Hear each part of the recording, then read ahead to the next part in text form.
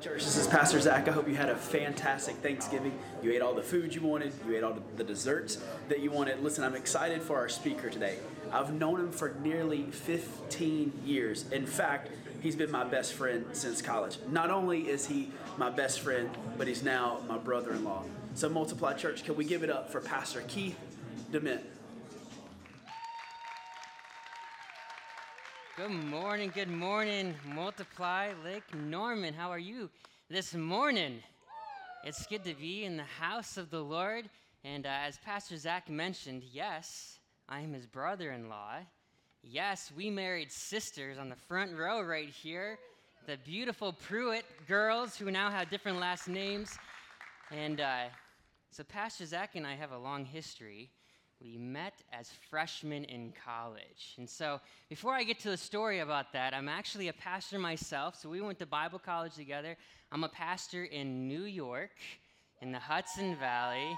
I know we got some New Yorkers in the house this morning. I know much about that because a lot of them, fun fact, so Nicole and Rachel, I was their youth pastor in New York, right? So, and there's a lot of connections here, but yes, so I'm a pastor. I'm the executive pastor at the Mission Church in the Hudson Valley. We're about an hour north of New York City. That's where we live. But my wife is from North Carolina, Hickory, North Carolina. Yes. So we got the southern blood with my kids. I have a 3-year-old son and a 7-year-old girl, and they're here today. And when I walk into this place, I feel blessed because Pastor Zach brought me here before this week, whether the school was going on, and just to see the transformation of this place and this church. You guys are a blessed church. Pastor Zach is anointed, and your worship team is anointed, and you're just a blessed church. And so it's just an honor to be here today. But Pastor Zach and I met as freshmen. Actually, it was the second day of school, and Zach walked down the hallway. He yelled, "Does anyone want to play football?" And in our dorm room, I stuck my head out, and I was like, yes, of course I want to play football. And so there was about 20 of us who wanted to play football. So we walked out to the football field, and if you know Pastor Zach, you know Pastor Zach's going to be the quarterback, right? So, of course, he was the quarterback, and I'm this guy. I'm 5'5", I'm short. I don't look like I'm a good football player, and so I was picked. I was on his team, and we're playing football, and he wasn't throwing me the ball. He never passed me the ball. Until this one play, we were close to the end zone, and Pastor Zach hiked the ball. He had the ball. He was running around. I was in the end zone. He zipped the ball between two defenders. I caught the ball, and then I got planted into the ground. It was two-hand touch, but the guy lifted me up and planted me on the ground. But guess what? I held on to that ball, right? Amen? Okay, I got that. That was a touchdown. Zach runs up to me. First, he says, "What's your name?" And I'm on the ground like, my name's Keith. And he lifts me back up. He helps me get back up. And from that moment on, we've been best friends for almost 15 years. Best friends, married sisters, but Zach helped me get back up. And that's the title of today's message. Get back up. Because you're going to face adversity in life. You're going to get knocked down in life. And we're going to be studying a passage in Acts chapter 13 about Paul. He's on his missionary journey, and he gets back up after he was stoned. And we're going to talk about how he gets back up and how to apply the Bible to our lives. How many believe we read the Bible so that we can apply it to our lives? Amen? The Bible is not just some words on a page, not some historical book, but it's the living, breathing Word of God that we read, that we apply to our lives, and we let the Holy Spirit speak to us. Amen? Amen. Acts chapter 13, verse 50. I need you guys to be alive this morning. Can you do that? I watched Pastor Zach on the stage run around, and he's, animated and crazy, and I hear you guys in the background. So just because there's a different speaker this morning doesn't mean that's an excuse for you to be quiet. Got it? So when I say amen, you can say amen. I mean, this is a southern church, and what I hear about southern churches is you're alive and well. Amen? Teach something to this New Yorker this morning, okay? Acts chapter 13, verse 50. And it reads, "But the Jews incited the devout women of high standing and the leading men of the city stirred up persecution against Paul and Barnabas and drove them out of their district. But they shook the dust off their feet against them and went to Iconium. And the disciples were filled with joy and with the Holy Spirit. How many need to be filled with joy and the Holy Spirit? Doesn't matter what your circumstances in life are. Doesn't matter what you're walking through right now. When you have the joy of the Holy Spirit in your lives, you can shake off all of the bad vibes. You can shake off all the bad attitudes about people around you. You can shake off everything going on because you have the joy of the Lord in your heart. There's a certain joy, a certain security knowing that the Holy Spirit is in you that supersedes any circumstance that you're walking through. Amen? It's okay to let things roll off your back. It's okay to face adversity, let it roll off your back because you know the joy of the Lord is in your heart. Paul was chased out of the city. We live in such a culture today that everyone gets offended by everything, and it's exhausting. It's exhausting watching my words not to offend something. It's exhausting not to feel offended by everything. It's exhausting, and it's okay to shake it off. It's okay, right? The Taylor Swift talk. Shake, shake, shake it off, right? It's okay to shake the dust off your feet and move forward with the joy of the Lord and the Holy Spirit. Live your life according to the gospel. Control your own actions and shrug your shoulders at others who are acting foolish. We see a certain attitude in living in God's will when you read about Paul's missionary expedition. The attitude of joy of the Holy Spirit, even in the midst of people who do not like you. Paul had no problem with people not accepting him. That's hard for us today. We want everyone to accept us, especially in the social media age. We want everyone to accept us, like our posts, agree with our opinions. How many don't like it when someone doesn't agree with your opinion? About 3 of you. Okay. We want people to agree with our opinions. Paul had no problem when people did not like him or accept him. The attitude of optimism, knowing that with every great opportunity, the reality there is a great opposition. That's our driving point today. How do we respond to great opposition and recognize of the great opportunities that we have? In 1 Corinthians 16:9, Paul writes, "For a great door of effective work is opened unto me, and there are many in opposition." Great opportunity means great opposition. As we study Acts 14, it brings us to a story about Paul and Barnabas witnessing in a city named Lystra. And in verse 8 it reads, "Now at Lystra there was a man sitting who could not use his feet. He was crippled from birth and had never walked. He listened to Paul speaking, and Paul looked intently at him, and seeing that he had faith to be made well, said in a loud voice, 'Stand upright on your feet.'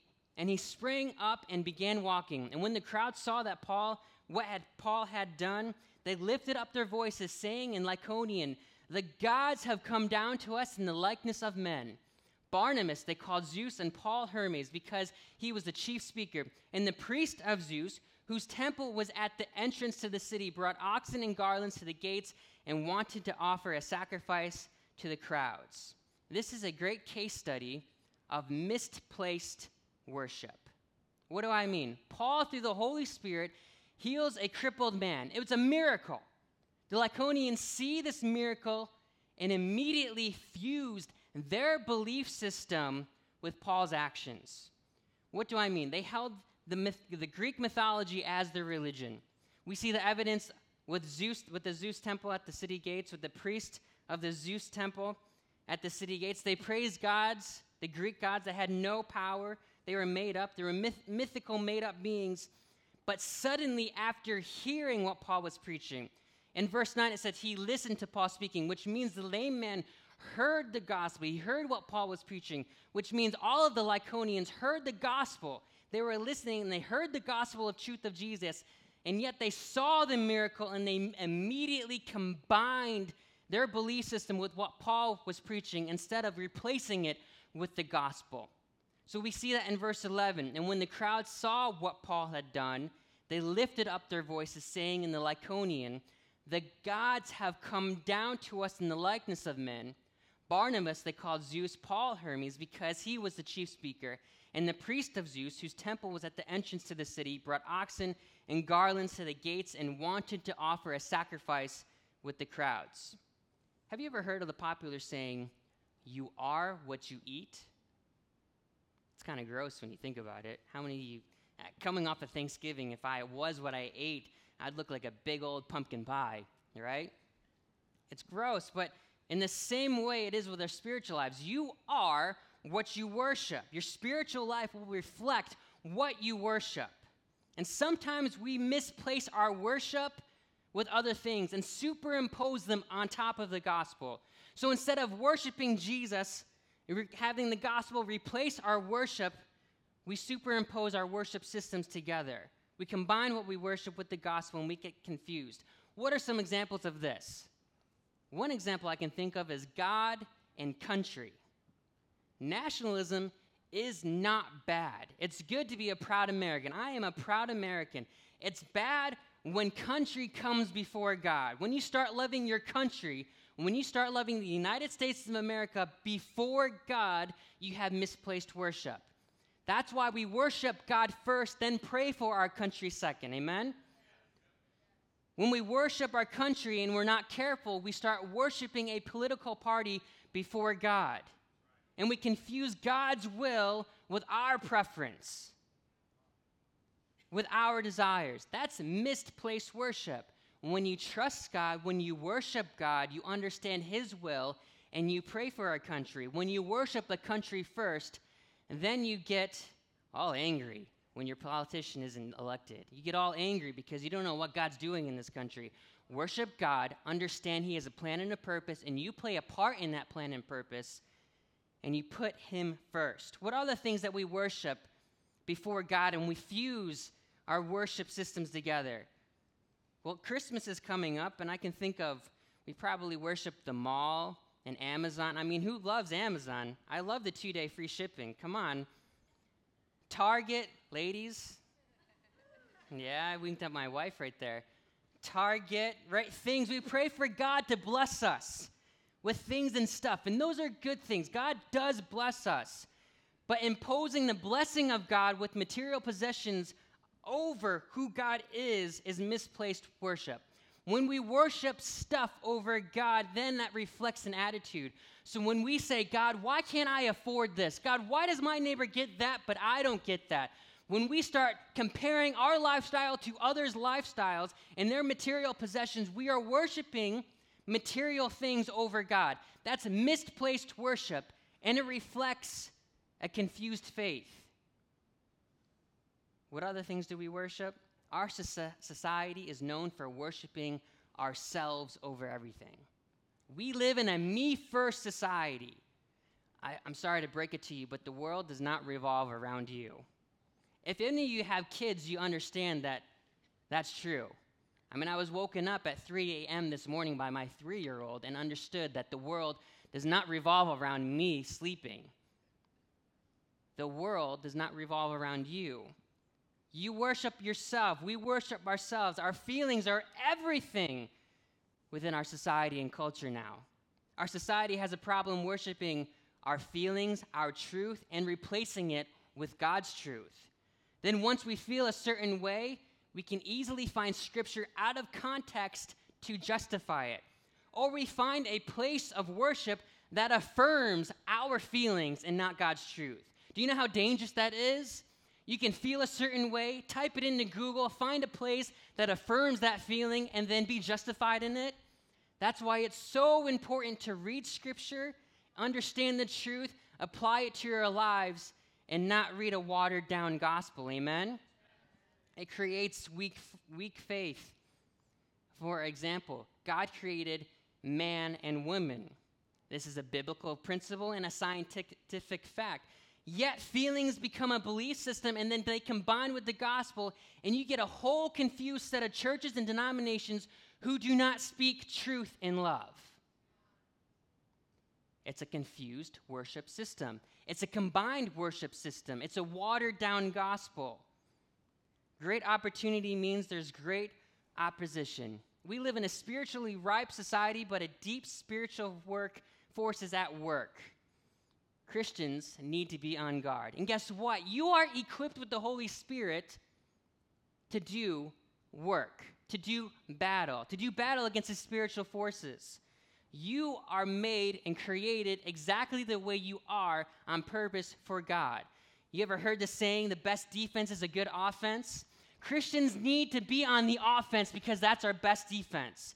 You see the way our society is going. You see how the watered-down gospel is presented in many different ways. You see how culture is going in the way of confusing people. Well, the best defense is a good offense. That means Christians need to speak up. You need to speak truth and love. You need to be equipped with the Holy Spirit. You have the power within you to change the world. You want to see a revival in this area, in this church in Lake Norman? You want to see a revival in Charlotte? It starts with a revival in your heart. It starts with a revival with you. You ever heard the Michael Jackson song, Man in the Mirror? I'm starting with the man in the mirror. Oh. I'm asking him to make a change, right? I don't sing, but you get the idea. It starts with you. You want to see a change in the culture and society? You want to see a change in your neighborhood, in your community? It starts with a revival in your own heart.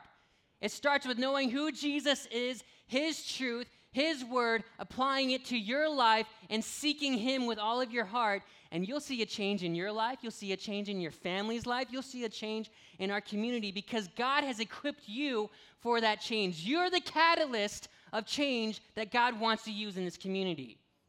You can't just wait for the church to do it. You can't wait for a pastor to do it. You can't just wait for a worship team to bring you into a place where you can worship God. It starts with your heart and your personal life, and that's where change happens. Amen?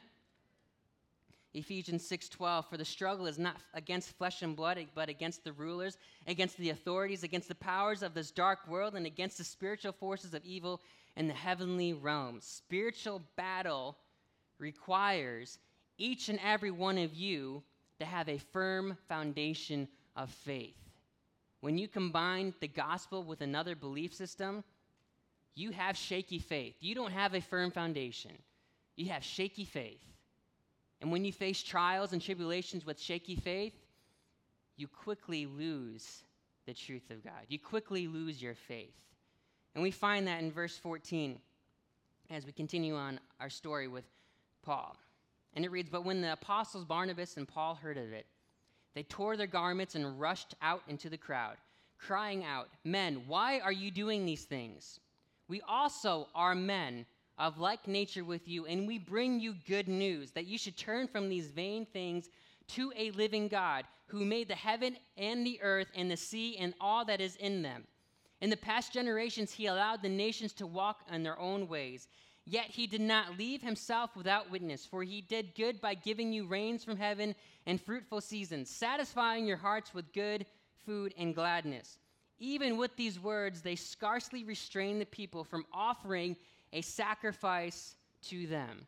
So the Lycaonians wanted to offer a sacrifice to Paul because they believed that he was like the Greek gods. They wanted to combine their belief system with the gospel and offer a sacrifice to Paul. They believed what they saw, and they did not hear the words of the gospel and apply it to their lives. They had no foundation of faith. They were not listening to the gospel and converting their lives. They were just watching the miracle and combining their belief system and giving the credit to Paul and Barnabas. It reminds me of a passage in Luke chapter 6 about hearing the word of God and applying it to your lives for a firm foundation of faith. And it reads, as for everyone who comes to me and hears my words and puts them into practice, I will show you what they are like. They are like a man building a house who dug deep and laid a foundation of rock. When a flood came, the torrent struck that house, but it could not shake it because it was well built. But the one who hears my words but does not put them into practice is like a man who built a house on the ground without a foundation. The moment the torrent struck the house, it collapsed, and its destruction was complete. It's important to understand you must hear the word, read the word, and put it into practice, and have a firm foundation in Jesus Christ and in truth. The Lycaonians heard the gospel, but they did not put into practice the gospel in their lives. Their foundation was weak. We as Christians need a firm foundation of faith, which means putting into practice what we read in Scripture, what we hear and study in God's Word, praying to Him and worshiping Him over anything else. Paul was praised for God's miracle. This is a leadership principle. So great opportunity means there's great opposition. So Paul could have taken credit for the miracle.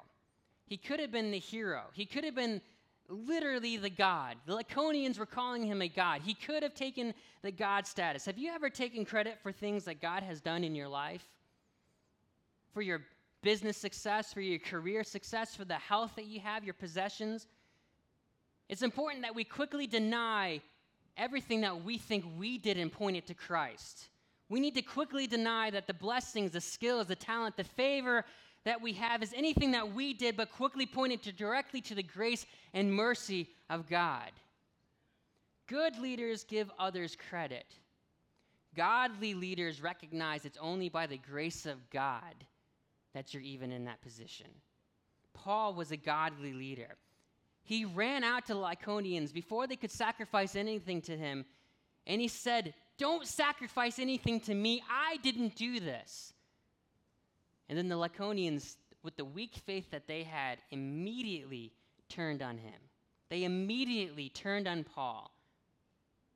And in verse 19 it reads, "But the Jews came from Antioch and Iconium. Having persuaded the crowds, they stoned Paul and dragged him out of the city, supposing he was dead." Stoned Paul. That means they set Paul up, then they took stones, and they threw stones at him until they thought he was dead.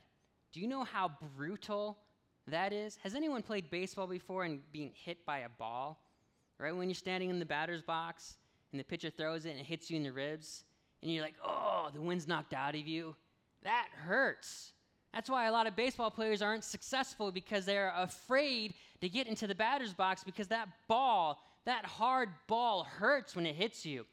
Paul was stoned to death, meaning they put him in a place and they threw stones at him until they thought he was dead. How quickly things changed. They were calling him a god a few moments earlier. Then they were immediately convinced he wasn't a god and then stoned him. And in verse 20, "But the disciples gathered about him. He got up and went back into the city." He got up and went back in the city. Did you hear me? He got back up and went back into the city. First of all, that's really stupid. I mean, if I was Paul's friend, I would say, "Paul, you are stupid. You get back up and you run away. You flee. You go somewhere else." He gets back up and walks into the city to the people who just stoned him to death. It wasn't a slow death. It wasn't a slow beating. It wasn't a slap on the wrist. It was a stoning, which means they picked up stones and threw them at his head, at his body, until he was on the ground. And then they threw more stones at him until they thought he was dead. They hated him.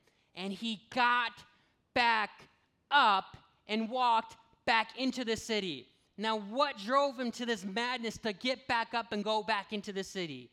Nothing else but the Holy Spirit and the people around him. We must get back up when life throws you stones. I think of all the great Rocky movies. When Rocky gets hit and he's knocked over on the ground. I almost knocked myself over. He gets hit in the face and he falls on the ground, right? And the music, dun da da dun da da dun da da dun da da dun da da dun da da dun. Come on, sing it with me. Dun da da dun da da dun da da dun dun dun da dun dun da dun dun. Come on, da dun dun da dun dun Dun dun da da da da. I'm gonna do the whole thing. Da da da da da da dun dun. Come on, right? The great Rocky movies. Rocky is hit by all these punches, a flurry of punches. He gets knocked over. He looks in his corner. He's like crying. He can barely see out of his eyes, but he gets back up, right? He gets back up and he starts swinging. He starts punching. He wins the boxing matches because that's what the boxing matches do in the Rocky movies. He gets back up and he wins. Guess what? We are stoned. We are hit by so many punches in so many different ways by life. The next time a stone hits you and knocks you down, get back up. Some of you are facing a financial crisis that has knocked you over.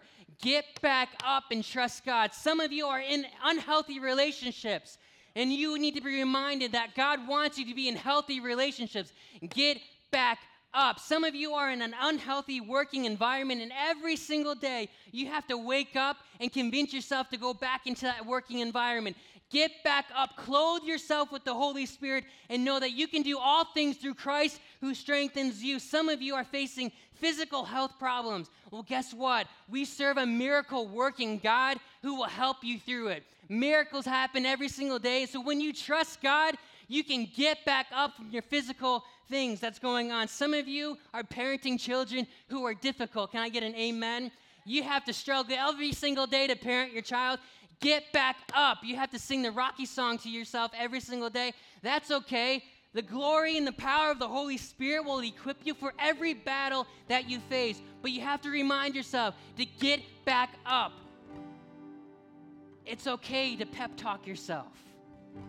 It's okay to read scripture and say, I can do this. I can do this. God is with me. God goes before me. Amen. God equips me. God has created me for a purpose. God has equipped me for the day that I am living in right now. God will give me the word, the boldness, the courage to face whatever I'm going through. God will equip me to have the mindset of victory. Sometimes it starts in the mind. Some of us are facing mental health problems where it starts in the mind. We have to put the mind of Christ on. Amen. Put the mind of Christ on. Have a perspective of righteousness and know that God is there for you each and every day. The stones of life, the punches of life knock us down, but it's important not to give up, but to get back up every time you're knocked over. I find it worthy to be noted that when Paul was stoned, the disciples gathered around him and they helped him back up. Which means the Holy Spirit, yes, was with him. The Holy Spirit, yes, protected him and raised him back up, but he had a family of close friends to help him back up. It's important not to do life alone. Church is important. You are here today for a reason. If it's your first time here, know that this church will help you get back up when you walk through life in the trials of life. If it's not your first time here, you know there is a church body, a group of people who are cheering for you. That's what the church community is for. People to surround yourself with that will help you get back up. How many know there's a testimony in here of struggles that you have gone through, but the church, your friends, the body of Christ has been with you? That's why we celebrate, and that's why we mourn together. Because the church, the body of Christ, is here to lift you back up when you fall down. So when you need to get back up, run to the altars first. Run to the church first. Tell people your problems and let them know you need help. You need them. God provides everything you need through His community, through His Word, through the Holy Spirit. If you are alone through your struggles, you're doing life wrong. Can I get an amen? Don't go through life getting knocked down and relying on your own strength to do everything. Rely on God. Find a community of people who love you, who will help you get back up. Amen? What's the word for today? Get back up. Get back up. Can we stand this morning?